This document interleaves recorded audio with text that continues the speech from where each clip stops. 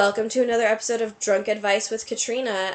How this works is that you guys will submit questions online either through Instagram, Facebook, or our submission form. I don't see any of them.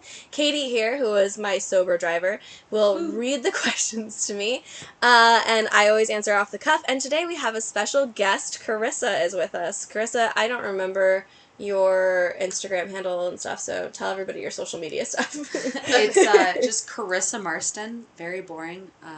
Karissa with a K. Yeah, we're all K's here. We're all K's here. So we're very excited to have Karissa. We did get some questions specifically for her. Mm-hmm. So we can, Katie has arranged how she wants the questions to come up, so we'll trying to alternate between heavy and light so we don't get too emotional, because, we've had some of these delightful lavender margaritas that Karissa I know, made we've for just us. been sitting here drinking with Karissa and catching up and, getting nice and drunk for you all. I can't show up empty-handed. I had to make a cocktail for the occasion. I know. I appreciate that you did that, because I have this whole freaking liquor cabinet, but I was never going to be able to make a drink that you were happy with. I was like... That's not true. I was like, there's no way I can live up to Karissa. Yeah. Well, and our first question actually has to do with bartending for Karissa, because it's worded directly to you. Having worked in the bar industry for 12 years, what's some advice on getting out of it? The money feels like a trap sometimes, but I know it's killing me.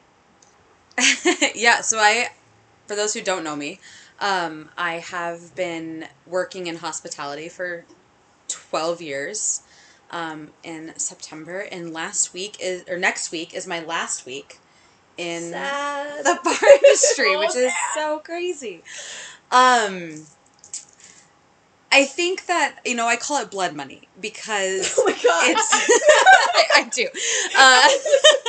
Because it's great money. The flexibility is awesome. I've talked to my best friend Kelly about this multiple times, where it's like, I feel like I'm so behind all the time, and I've gotten some wonderful experiences. I've been able to move. I can go anywhere in the country, in the world really, and liquor speaks the same language. And so I have the flexibility to sort of make my own schedule in my own life. So in my 20s, that was incredible, and that was awesome to be able to have that. I've lived many different awesome lives, but I feel like I'm in a space that I can finally start to settle down, and I think that just when you're getting into it, understand that you should set an out time and be very serious about that out time. Anything in a job that you don't like, I think that this doesn't apply to just bartending and hospitality. I think that this involves anything where you are in a position where you don't necessarily love where you're at. Just set an out time for yourself, and then give yourself tools and tasks to make sure that when you get there, it's, that you're in a safe space to leave. Yeah, that makes sense. Like, you're setting the out time, so specifically you're going to work toward that deadline. Like, you're giving yourself a deadline. Hey, I'm gonna, make these things happen in that time. Which goes with, I think, advice I've given in the past of, you probably shouldn't leave a job if you don't have one lined up. But you're not just going, okay, I'm, I set a deadline, I'm out, then, what you're doing is you're going, okay, if I'm gonna do this for 5 years, I'm doing this for 5 years, and in that time, I'm gonna give myself the tools and the opportunities that I need to leave, so that when that time comes, I've set it up and I'm ready to go. Yes. And, don't make a job that you don't think you're gonna be in permanently your whole life, is the other thing I would say. I am a bit of a workaholic. I think that when I jump into a space, I allow myself to be consumed by work. My career and my work is very important to me, and having an identity in my career is very important to me. And I've had to learn to understand what boundaries look like in that space, and sort of know that there's life after whatever job you're currently at, and knowing that your identity isn't your career, because if that goes away tomorrow, you are still a wonderful, strong warrior. Yeah. I would also say, like, that's really common in LA, especially because a lot of people come out here with, like, creative intentions, and then they'll do another job that they have to do because they're like, I need to pay my bills. So I'm going to do this job in order to pay my bills until I make it. And then that job becomes so consuming that they stop pursuing what it is that they came here for in the first place. And I think that is something to be really conscious of and to really look out for, because, like, that wasn't your goal, you know? Like, and if you're, you know, God forbid, if you're happy, like, if you found a place where you really are happy and you're like, no, I'm, you know, this is actually, like, I've changed course and this is what I want to do with my life, then good for you. But, like, if this is just something that's, like, bleeding you dry and you're like, I really wanted to be doing something else, make sure you're not losing sight of that. Like, make sure you have room for that still in your life. Like, there's got to be time where you're still working toward that passion and that goal. And devil's advocate here, I came out as an actor, having acted in New York, and I did a few things out here. And I reached a point where I realized that, you know, as much as I loved acting, pursuing it just wasn't for me anymore. And then what does that mean for me? Like, who am I after that? What is my identity? And so I think it's okay to come out with creative intention, whether that be acting or producing or directing, and growing into yourself and realizing that you are able to be creative without making it your career. That's and true. There are other things that you can do. And so, like, that it's also okay to step back from it and figure out who you are, and not just sort of consume yourself with this, I am an actor, and when you step back, not knowing where you belong. And that's sort of how I got out of the industry in the first place, is when I was acting, bartending, and being in hospitality makes sense because of the flexibility. And then when I had made the decision that, you know, I didn't have it in me anymore, I was ready to sort of move on to something more stable, that it's okay to step back, and that I have an identity past who I am creatively as well. That's great. And even if you're not a creative, I came down here and I planned to be an elementary school teacher, and 6 years after moving here, I am not an elementary school teacher, and I'm still in education, but I'm doing a job I didn't even know existed. Yeah, everything's always changing. You kind of gotta go with it. I came here with absolutely no creative endeavors, and I'm now trying to learn photography, so... But you're doing amazing at. Thank you. I need that. It's incredible. Do we want to move on to another question? We can move on to it. So here's a relationship question, Katrina's favorite. Those are my favorite things, but now I get to hear Carissa's opinion. Yeah, well, this one's about ending a relationship, which is, do you feel like cheating is automatic grounds to end a relationship? Why or why not? I don't think anything is automatic grounds to end a relationship. Like, the word, there's nothing automatic about a relationship, right? Like, we don't do things on autopilot. Like, I mean, sometimes we do, and that's something that should be evaluated. But that aside, like, there's nothing automatic about any relationship. I've definitely been in a relationship where cheating happened, and we took a step back, and we had a real conversation about where we were emotionally, what led us to that point. I think, like, for me, it was, like, a matter of, hey, like, I'm not gonna make excuses for this. I'm just gonna say, like, I'm sorry, I fucked up, and, like, whatever you want to do is, like, I totally understand. And if you want to talk about it, like, we can talk about it, and, you know, like, and we did, and we sort of evaluated it emotionally, and, like, worked through it, and I think, like, that was right for us at the time. Like, that ended up being a really, really healthy relationship. And so I think, like, there are definitely times where, you know, people make mistakes. But there are also times where, like, people are chronic cheaters, and, like, that, you know, and like, that needs to be broached. Like, every situation is different.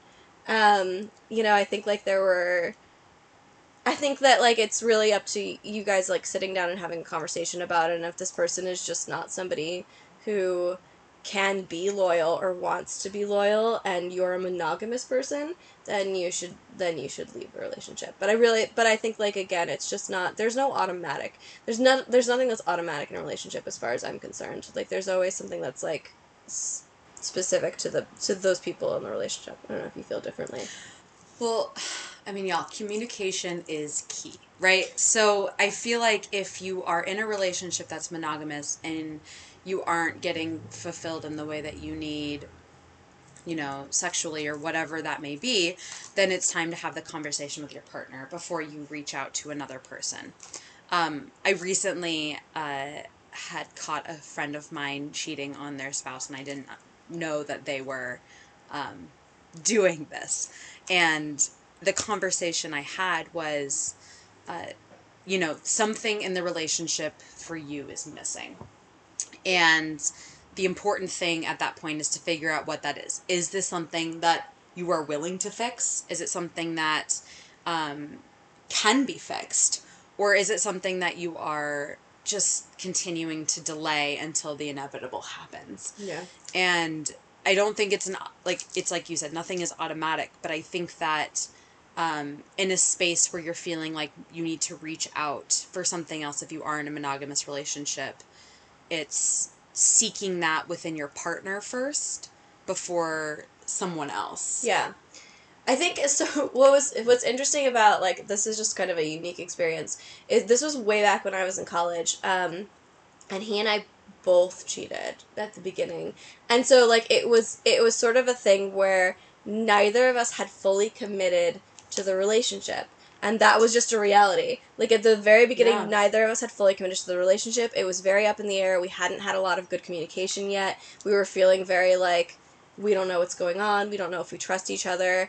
And I was spiraling about something else entirely, and so, like, we just kind of both, like, lost ourselves for a minute, and then we ended up having a real conversation, and, like, we took some time and some space, and we came back to it, and we went, no, this is what I want, and we do want to both commit to this, and, like, we're gonna actually communicate. Like, we actually communicated. It was almost like a thing that, like, we needed to happen to communicate, and so we finally, like, talked to each other, and we were like, no, we're both ready to, like, take this relationship seriously.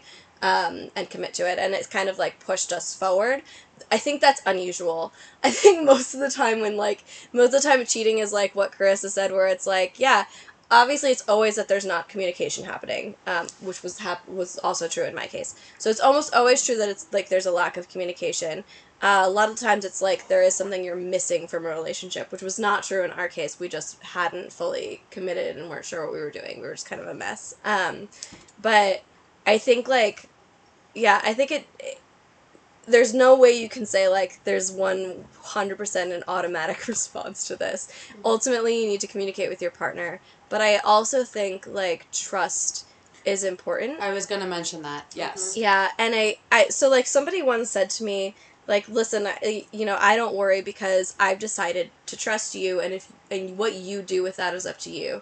Like, if you decide to violate that trust, that's your decision, and, like, then, at that point, at that point my trust is over. But I've just decided to trust you, so I'm not gonna worry about it. And I think, like, for me, hearing that from somebody was actually really helpful because, like, I think we all have a lot of anxiety. Like, so much of us, like, I'm 35, I don't remember how old you are, but, like, we all go into these relationships now with some baggage, right? Like, everybody's got trust issues from something, but, like, this person wasn't wrong. Like, we have to, like, decide just to go, like, I trust you and what you choose to do with that trust is up to you, and, like, if you violate that trust, then, that's a conversation, and it might mean, like, the end of it.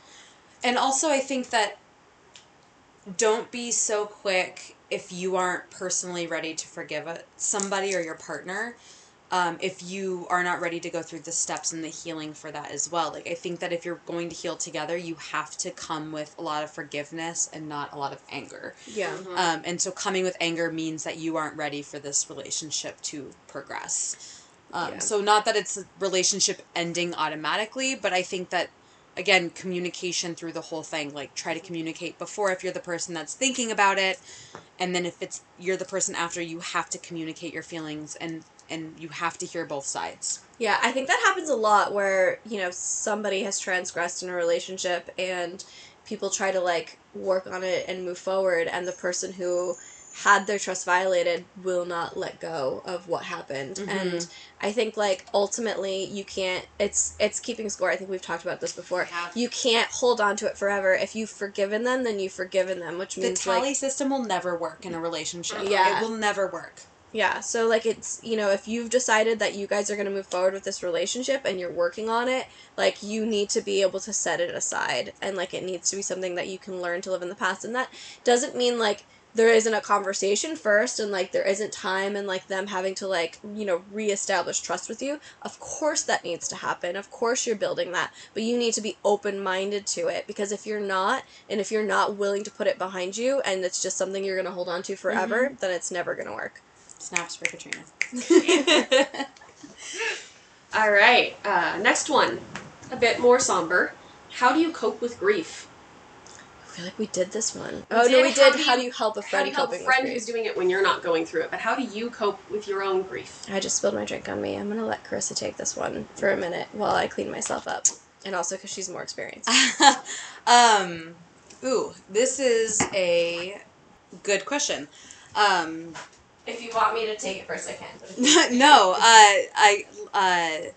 so, I mean, again, for listeners who don't know, I lost my sister 2 years ago in a sudden car accident.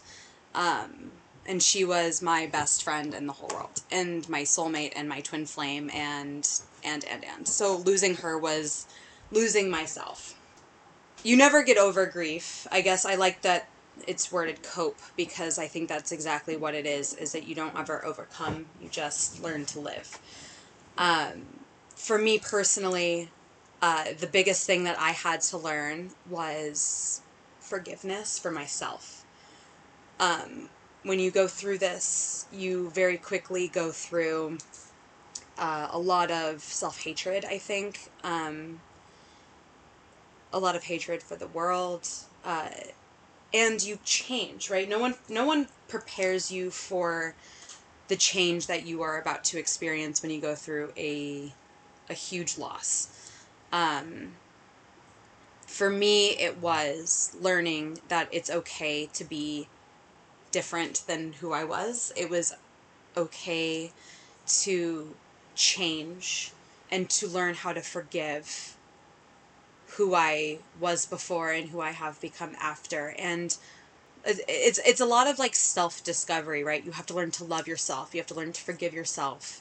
I went through this as a pandemic was happening, and so very quickly I had to learn how to rely on myself.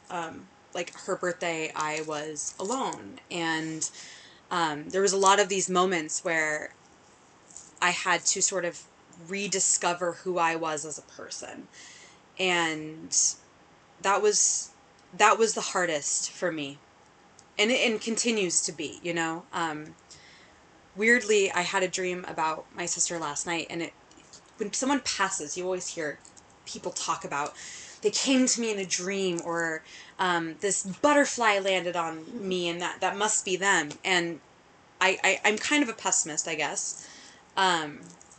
And I've never thought that way. I've never thought about a butterfly landing on me being my sister, or I've never had a dream really about her that wasn't incredibly tragic. And so I think I was angry about not having these moments of having her in my life in the way that other people have. And I wasn't willing to accept it. And I don't think I am still. I don't think a butterfly landing on me is serendipitous. You know, I don't think that it's something that is my sister. Obviously, it's just a butterfly being drawn to how wonderful you are. Or the bright color shirt I'm wearing. You know? I had a dream about leaves landing on me last night. That's so weird. Yeah, exactly. And so I think that learning the new you is the best way to cope with it, and not focusing on the loss, but recognizing that you will change and that things in your life are different. And what does that mean for you was the hardest thing, and something that nobody ever told me. People gave me tools about how to preserve my sister, and people gave me tools on how to cry about her, or how to listen for her signs, or, you know, look at photos, or whatever that may be. But no one taught me, and no one told me what it meant for me. I mean, the brain fog is the most real thing. I, like, to this day can't multitask in the same way. Sure. And like, your whole body shifts, and nobody tells you that when you go through a big loss, what that means for you as a person, and what that means for your body, and what that means for your soul. I actually think it's called grief brain. I actually talked about it in the last episode. And I was like, hey, everybody look this up because this is a real thing. My grandmother is going through it currently because my grandpa died a year ago.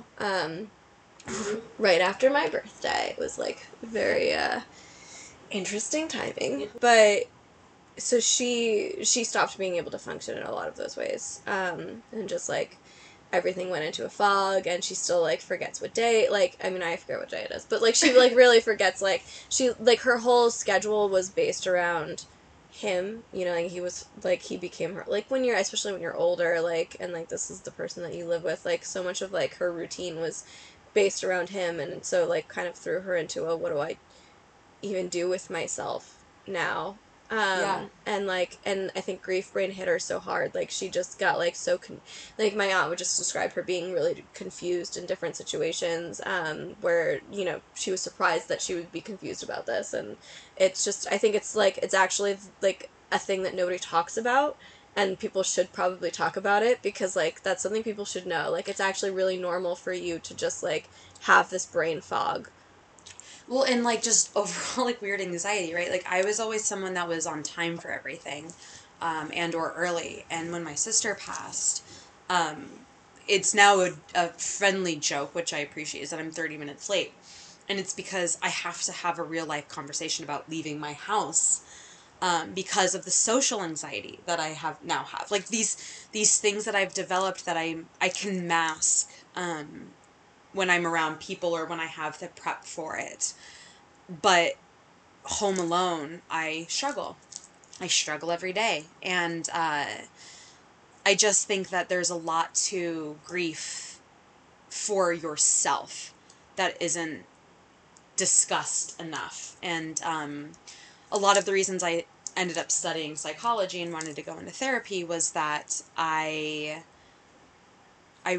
really understood that there was so much happening within me, and where I could look at these steps of grief, and I could read about what it meant to grieve, but I didn't know what it meant to live. And that was the challenge for me, was to learn how to live again. And I'm learning that now. And I'm learning what that means for me now. I almost want to say you don't actually ever cope with grief as much as you have to learn how to like rebuild your life around it. Like I honestly feel like grief is something you can't cope with. It's just like, it's so huge and all encompassing that you end up just having to learn how to like what Chris said, you learn how to live again, and you learn how to like rebuild around it, because it just like, and just being okay with the new person that you are. Yeah. Like, I have to be okay with letting my post-grief self pass. Half of myself died with my sister that day. But another half of myself was reborn. And just like it took 29 years at that point to figure out who I was, it might take another 29, but there's joy in rediscovery, and there's joy and playfulness and creativity and finding that spark, even though it's not the same, but it's different, and being more comfortable with dancing in the mirror again. And oh, I was never comfortable with that. Is that important? I used to love putting on, you know, that Lizzie McGuire, in the beginning of the Lizzie McGuire movie. Yeah, the tide is high with the hairbrush. That was how I lived my life. And then after my sister died, I just stopped that. And I, you know, am finding my voice, whether that is in like joking around singing in my bedroom, or setting new boundaries, or discovering new hobbies or tasks. There's half of me that is now reborn. And as sad as it is that that other half of me died, I have to grieve myself, I have to grieve my sister, I have to forgive myself, and then I have to rediscover myself. And it's fun. There's joy and loss. There's joy in it. I also just want to like take a second to say, like, because everybody talks about the 5 stages of grief. Those are real. Fuck them. Obviously, Fuck like, them. listen, No, fuck them. Throw those in the toilet. There's not no linear, stages. there's They're not not. well, see, that's what I was gonna say. Is there are 5 stages, but they're not linear, and you're gonna come back to all of them over There's and only over wobbly, timey, and wimey over ball of again. stuff. Yes. Yeah, it's all just kind of like it just like all of those things are things you're going to experience, but you're not going to experience them in a line, and No. like and then you're not gonna go like, oh, I've reached acceptance, I'm fine now. Like, that's not a real thing. I will never accept that my sister passed suddenly in a car accident. Like, there's no acceptance to that. The acceptance, I guess, is, again, learning how to live with yourself. It's not acceptance in the passing. And I think that asking someone to be accepting of their grief is utter bullshit. And I think that it's not healthy to be like, just accept, be angry and then accept. Yeah. Like, is the craziest thing I've ever heard of. Some days I wake up and I feel joy. I think what you learn, again, is just to continue to live. And that's the weird thing, right? Is like, life does move on and you have to go with it. You can't get stuck. And advice, like, if you're experiencing intense grief, like, lay off drinking, lay off smoking, like, do things that help you self-reflect, that give you self-forgiveness, that don't allow you to sort of live in the shit. Like, help yourself heal. You can't forgive yourself until you've learned who the new you is.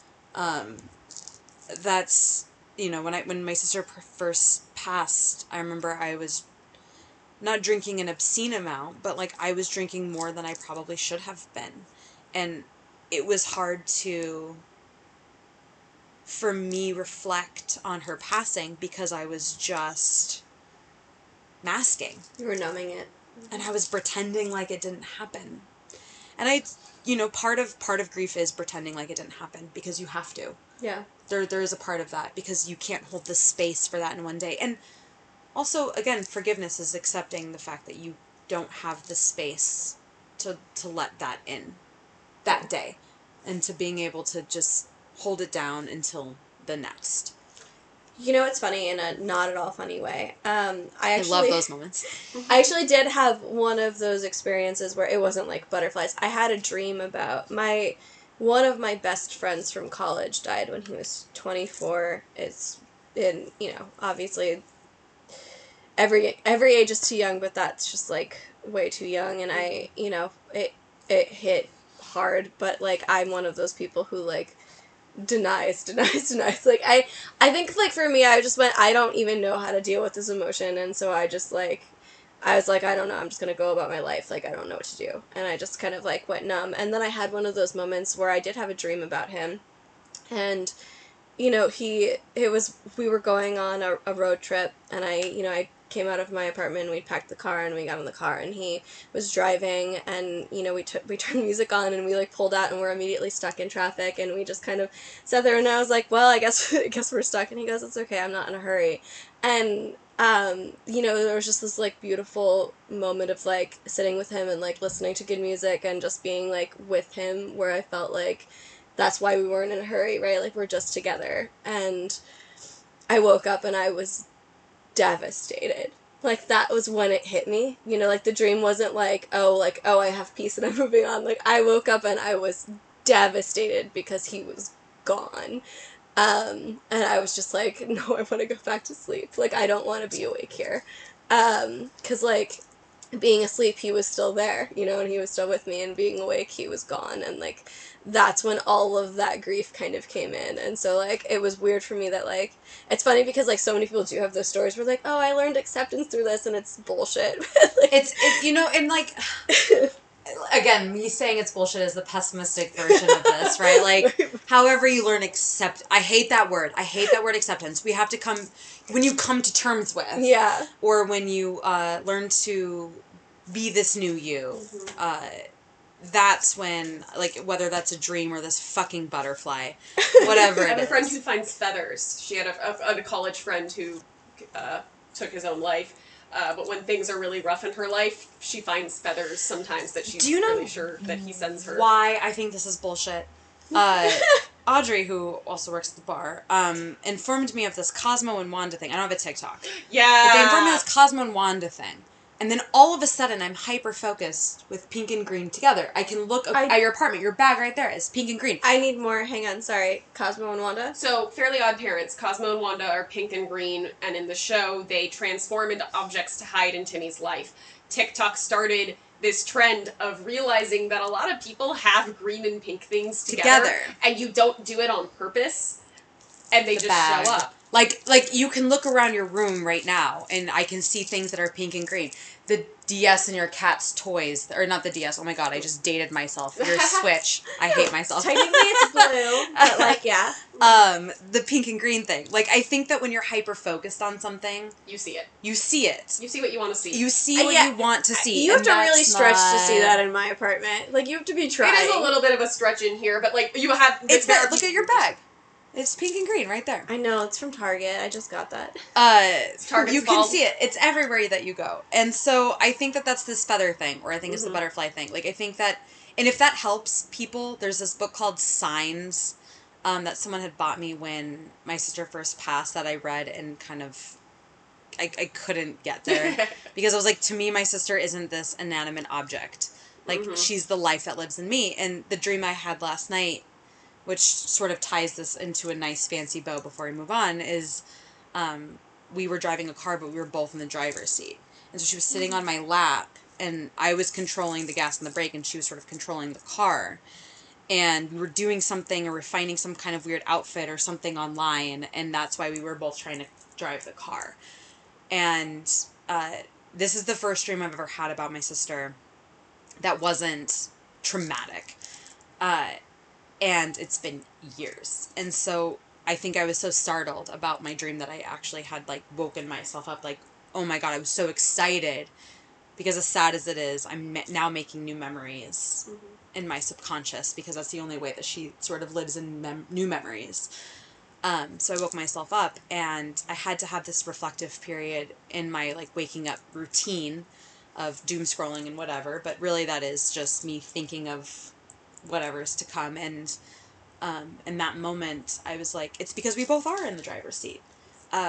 I live because my sister lives in me, and people know my sister because they know me, and I think that that's really fucking awesome. I think I told you that once, a long time ago, when you were afraid to date again because she wasn't going to be able to meet your new partner. And I think I said something like that. Yeah, and I think that we are both in the driver's seat, me and my sister, and I am, the half of me is my sister, and the grief that holds. And so we're both in the driver's seat, and we're both hitting the gas, and even though she can't be here, like, it's my life's mission to make her proud and to be around people, whether that's friends or relationships, that would also make her proud. And so my foot's on the gas, and I'm going forward, and me and my sister are in the driver's seat, and that's how I cope with my grief. She's still helping you steer. Yeah. I love that. Okay, good place to end. Let's move on to another question. Much lighter, which is, Karissa, where do you get all of your cute bags, and how can I do bounds as well as you? Which I'm slightly offended by as someone whose Instagram handle is bound and rebound, but no, fine.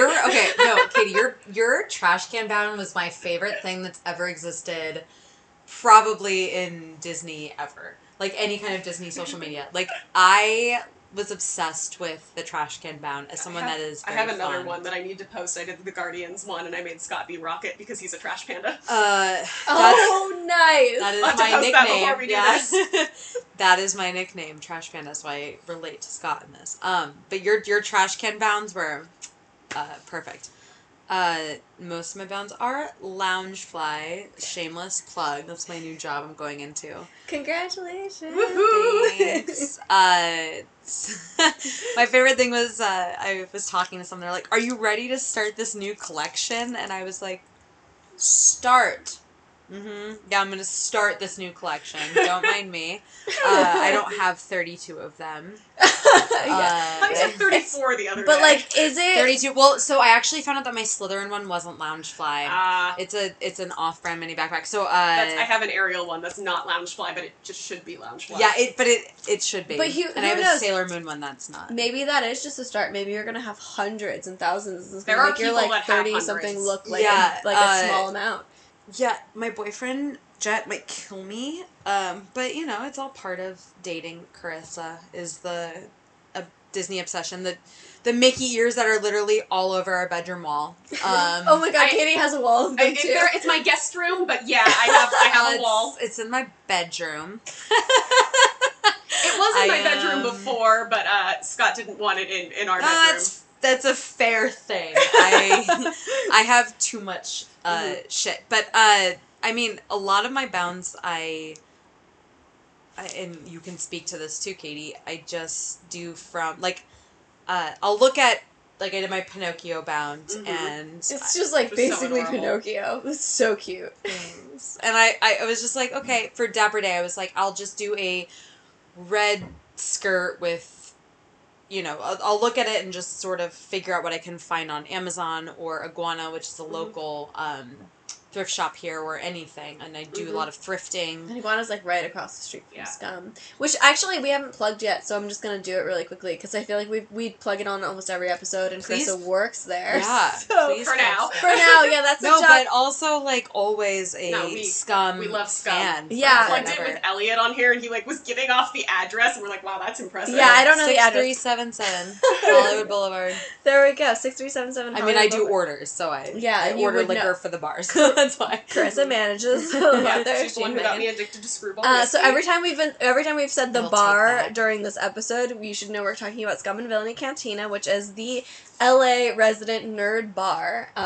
And we spend all of our, I mean, Karissa obviously spends all of her time there because she works there. She's going to be spending less time there now that she's moved on to her job at Loungefly. Probably or she's not. moving into, yeah. But like, I only be there twice a week instead of 6 times a week. Yeah. Which she'll go down to like my level, which is the twice a week. Yeah. So that, yeah, always gotta plug Scum and Villainy. It's definitely the best bar in Hollywood and probably the country. I'm just putting it out there. I mean, it really is. And I bound there too. I missed the game nights that had themes because I used to do like rule breaker bounds. I did a Ghostbuster outfit. I did a Game of Thrones outfit. People miss the theme game nights. But the owners, Jen and JC, they're so wonderful, and they are. Megan, who is the GM over there, is one of my greatest friends, and so it's just a family. So when you walk in, like, it's one of those when you're here, you're home moments. Oh, yeah. JC was talking about showing his baby Finding Nemo the other day. That's the conversations we're having at the bar, is showing babies Finding Nemo. Yeah, it's great. Yeah. And so I interrupted something to bring up our plug for Scum and Villainy really quick. Bound. So yes. I did my Loungefly plug and the Disney Bound plugs, and stay tuned. I will maybe be back and I can talk about progress on the Loungefly front. Absolutely. I would love to have you back. But yeah, Disney bounding, thrifting, that's how we got there, was iguanas across from Oh there. yeah, iguana is across from I'm a huge fan of thrifting. Someone coined the term versatility bound, of like using the same piece over and over again.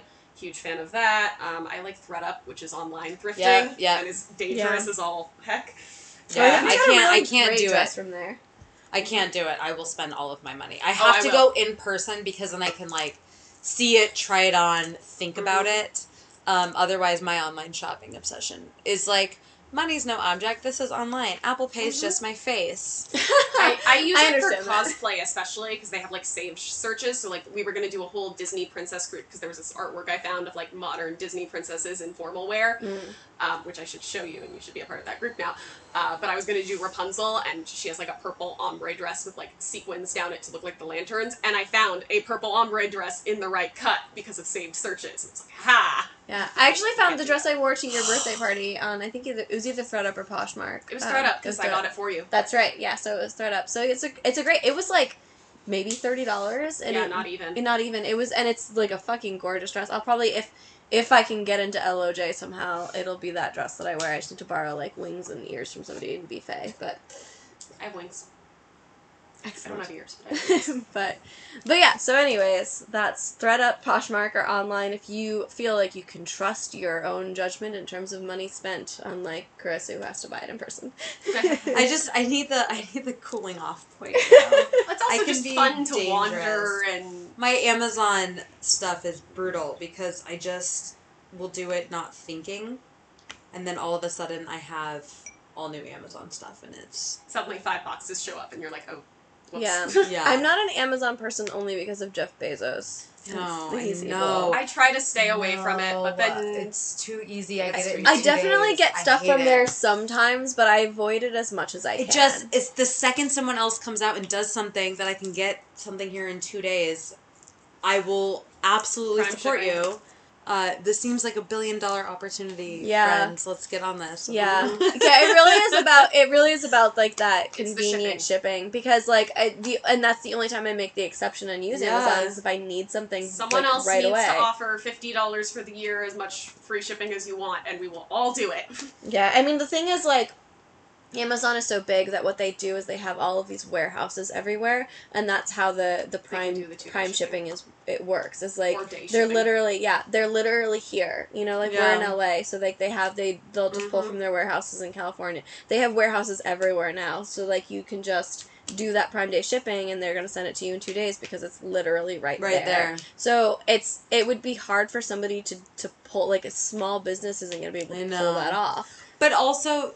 Walmart tried and just Walmart's failed. not a small business. And they failed still. Yeah, and so like I'm just to point out how hard that is to accomplish. Yeah. No, and like screw Jeff Bezos and all the whole thing, but like I can't tell you how many people that I have met. I remember I talked to this person who did a coffee grinder business, started an entire coffee grinder business via finding things on Alibaba, et cetera, and ended up creating like $1 million company through Amazon because Amazon gave them that front. And so like Amazon sucks, and the way that they treat their employees is terrible, and I don't want to support them, but there are a lot of small businesses and people that can start via their platform because it's so large. And so it's it would this just be double-edged nice sword. if we turned around and actually treated their employees. It's the same with Etsy, right? Because Etsy has a lot of creatives on there, but Etsy treats their creatives like shit. Mm-hmm. And how many times do you see these like Etsy, like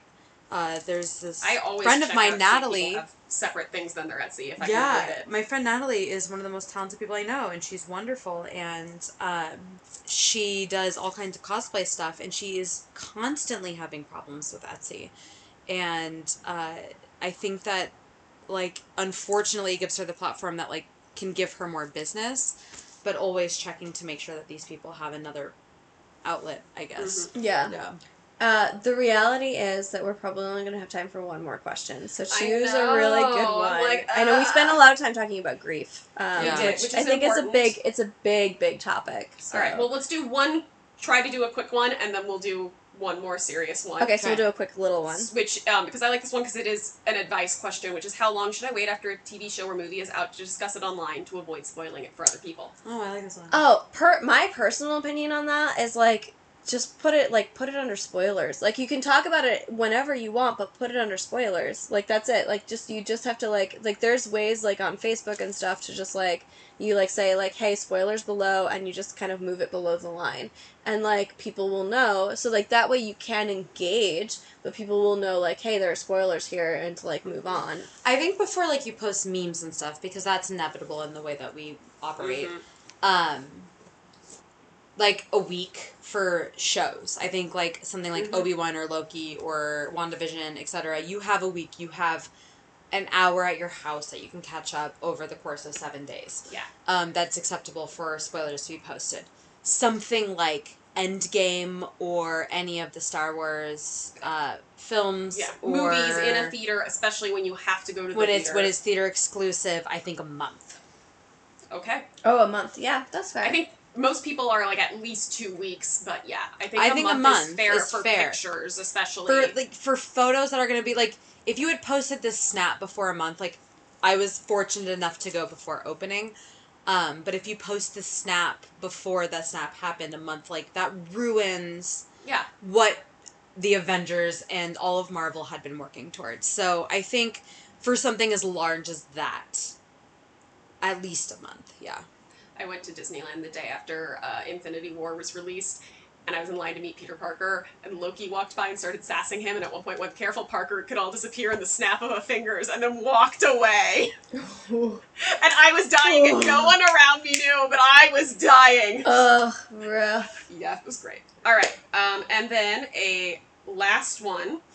Last serious question. I'm generally, this is also a longer thing, because they're a little scared of confrontations. Okay. I find myself in moments of being uncomfortable choosing just to bear with it instead of voicing my discomfort, or in some cases choosing to stay silent instead of standing up for myself or others around me. No, this I'm is just me. pretty sure most of it comes from past trauma. I was bullied as a preteen to the point of losing most all people I thought were my friends, and I fear something similar happening in the future, even now as an adult.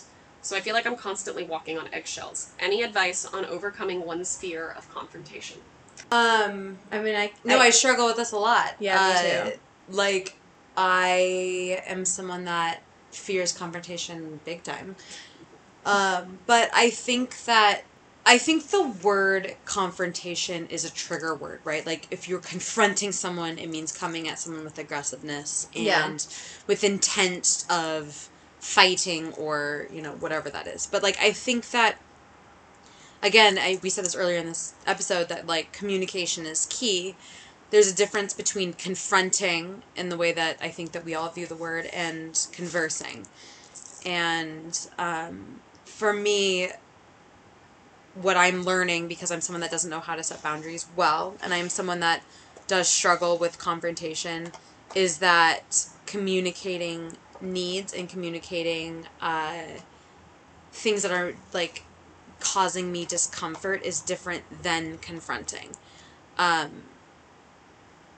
Like, if I walk up to Katrina and I said, the thing that you did 3 days ago, whatever that may be, made me feel sad. Oh my god, I'm so sorry.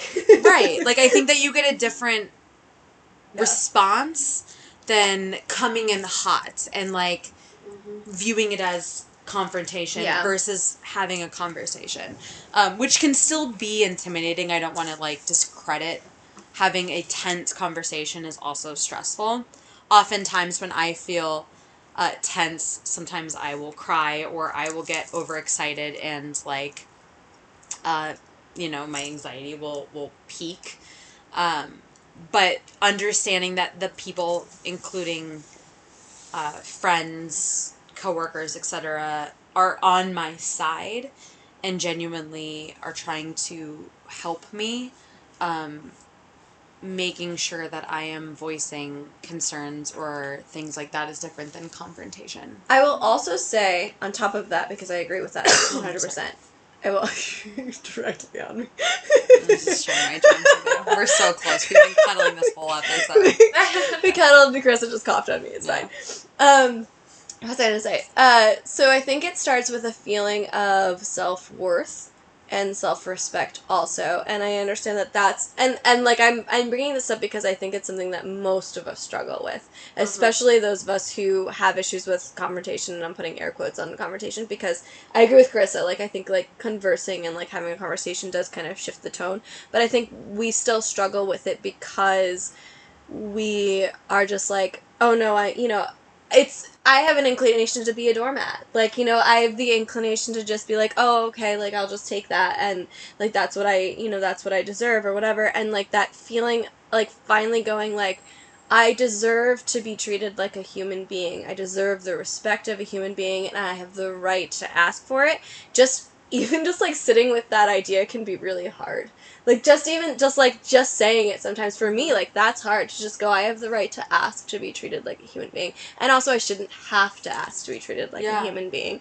It can be really rough. And so I think a lot of this does start with learning to feel your own self-worth and, like, learning to, like, respect yourself enough to say, no, this is across my boundary, like, I need to say something, like, hey, like, this kind of crossed my boundary, or, like, this made me feel sad and I really want to talk about it, or, like, do something about it, because I think, like, it starts with you. So, like, the first step before you can even get to that conversation is going, like, I respect myself enough, or I feel like I'm worth more than this. so like it's internal. Some of the best advice I ever got given was actually from work. We were having a lot of issues with coworkers, and a whole chunk of the team actually got let go. It was that toxic of a situation. But as we were working through it, someone from admin was saying, when it comes to conflict resolution, assume positive intentions. Assume that most of the time, if someone hurts you, they didn't mean to hurt you, that something else is going on. And so at least in an office setting or a setting where you can go talk to them one-on-one, you know, you've had a big meeting, someone said something weird, going to them afterwards and going, hey, is everything okay? You made this comment and it came off a little weird and I felt a little uneasy about it, and kind of giving them that space to talk through it with you. And then again, you're not coming to it as a confrontation, you're coming to it as a conversation.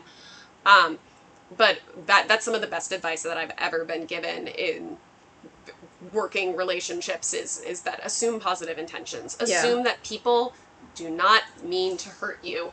Most people, including myself all the time, make mistakes and say stupid things and go in with positive intentions. Yeah, I do think that, like, just to get yourself to that point of being able to speak up, though, like, you need to, like, really, like, see your own self-worth enough to be like, I deserve to not be hurt, and just enough to say, like, hey, this thing kind of hurt me. Like, in order to, like, voice that something hurt you, you need to say, like, I deserve to not.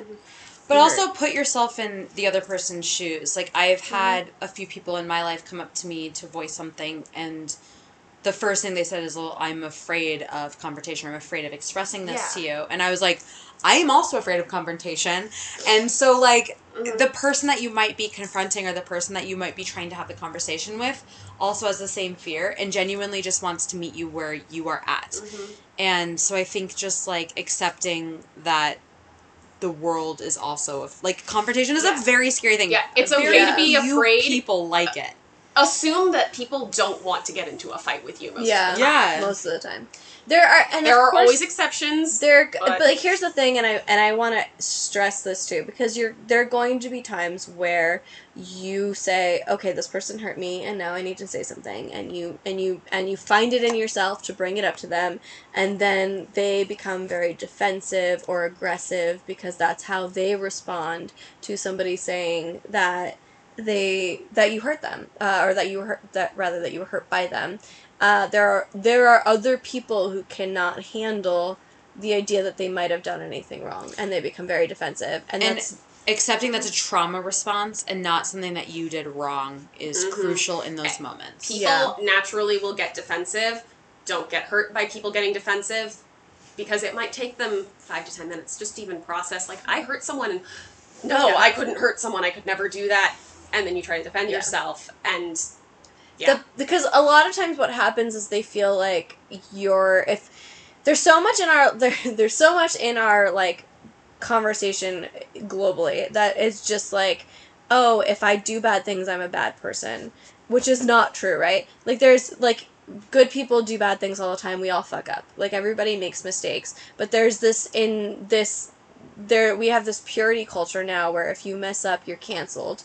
And so part of that adds to the stress of, if I messed up, I'm a bad person. And so everybody's going, no, I didn't do that, I'm not a bad person, right? Like, so if you say to somebody, hey, you did this thing that hurt me, what they're hearing a lot of the time is, I'm a bad person and I can't be a bad person. No, I'm a good person. And so then they're going to become defensive, and, and so that's a trauma response. And it's a trauma response that I think is just becoming more and more common. Yeah. Because, like, our society really is leaning more and more to that direction. And I had a conversation with somebody recently about, like, I was like, I don't know if I did the right thing. And she was like, I'm less concerned about whether I do the right thing all the time and whether or not I'm just being a human being. Like, because we're people and we're fucking up, and, like, there isn't always a right and wrong. And sometimes we just need to, like, do what feels like best for us. Yeah. And whether that's right or wrong or whatever it is. Like, I can't, like, worry all the time if I'm doing the right thing. I need to just, like, do what's best for me. And I think, like, we need to move away from a little bit from this, like, yes, like, we all need to grow and evolve as a culture, but we do need to move a little bit away from this, like, purity culture where, like, everybody's canceled if you fuck up once. Like, that's, you know. You don't go through James Gunn's tweets and cancel him over something stupid he said 20 years ago. Like, that's not helpful to anyone. That's purity culture. But it also, because it scares people. Like, everybody's afraid now of, like, doing anything or saying anything. And so, like, especially, like, and it does affect interpersonal relationships, because now people feel like if you say, like, oh, you did this thing that hurt me, that you're saying they're a bad person, right? And so, like, there's this, like, and a lot of that comes, like, you know, it doesn't necessarily come from the, you know, like, the cancel culture. Some of it comes from their childhood and their trauma, and, like, there's so many reasons to feel that way. I will say that doesn't mean there's any reason that you shouldn't still do it. I like, just know that it's not about you if they respond that way. I also will say, like, there's, you know, like, when it comes to talking about confrontation versus conversation, there are proper ways to address it. Like, you know, like, if people always say, like, oh, I statements, and what does I statements mean? Because, like, that, you know, like, that's such a, like, I can start any sentence with I if I try hard enough. But, I like, hate I statements because saying I feel this means that someone else has nowhere to go, because you can't tell them they don't feel that way. Of course they feel that way. So what are you supposed to do with it? Right, I've had that used against me as an attack so many times. That's sad. But, like, what you can say, like, is, hey, this thing that you did, you might not have meant it this way, but it made me feel this way. Like, I don't know, like, I want to know what your intention was, or, like, I want to talk about it, because, like, I do feel sad now, and I just want to kind of, like, go over it. Like, I just want to talk about it. You know, so, like, remembering that, like, our goal here is not to trap somebody or corner somebody, but to say, like, I feel sad. That is my I statement. I feel sad. Like, and like, why do I feel sad? You said this thing. It doesn't mean that you, like, I'm not going to you and saying, like, you did this to hurt me. What I'm doing is saying, like, you made me sad. Yeah, what I'm saying is, like, I feel sad because this, you know, like, this brought up all these feelings in me, and I don't know if this is what you meant, but, like, maybe we can talk about it, and, you know, like, why this made me sad. Yeah.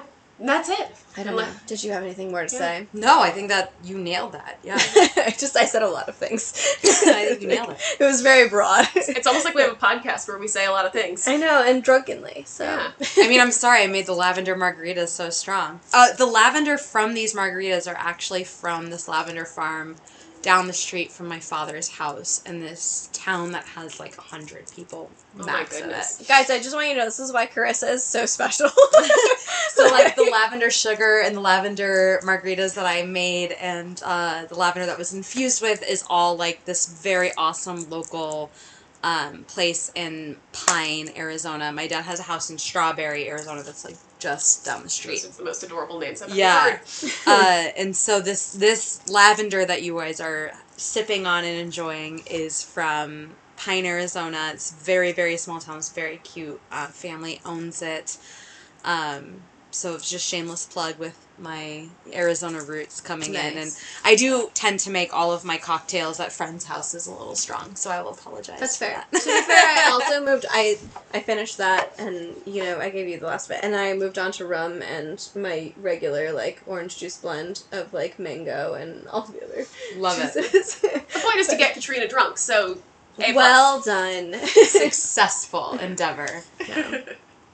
And I feel like we gave out a lot of advice in this episode. Yeah, so. This was great. Thank you for coming. Thank you for Come back having for me. season 2. Yeah, you're gonna have to come back in the next season. That. Would absolutely love that anytime. Okay. You both are my favorite. Thank you so much. You're my favorite. Don't tell anybody I said that. Everyone knows that. All right. Well, thank you everybody for listening, and goodbye. Farewell.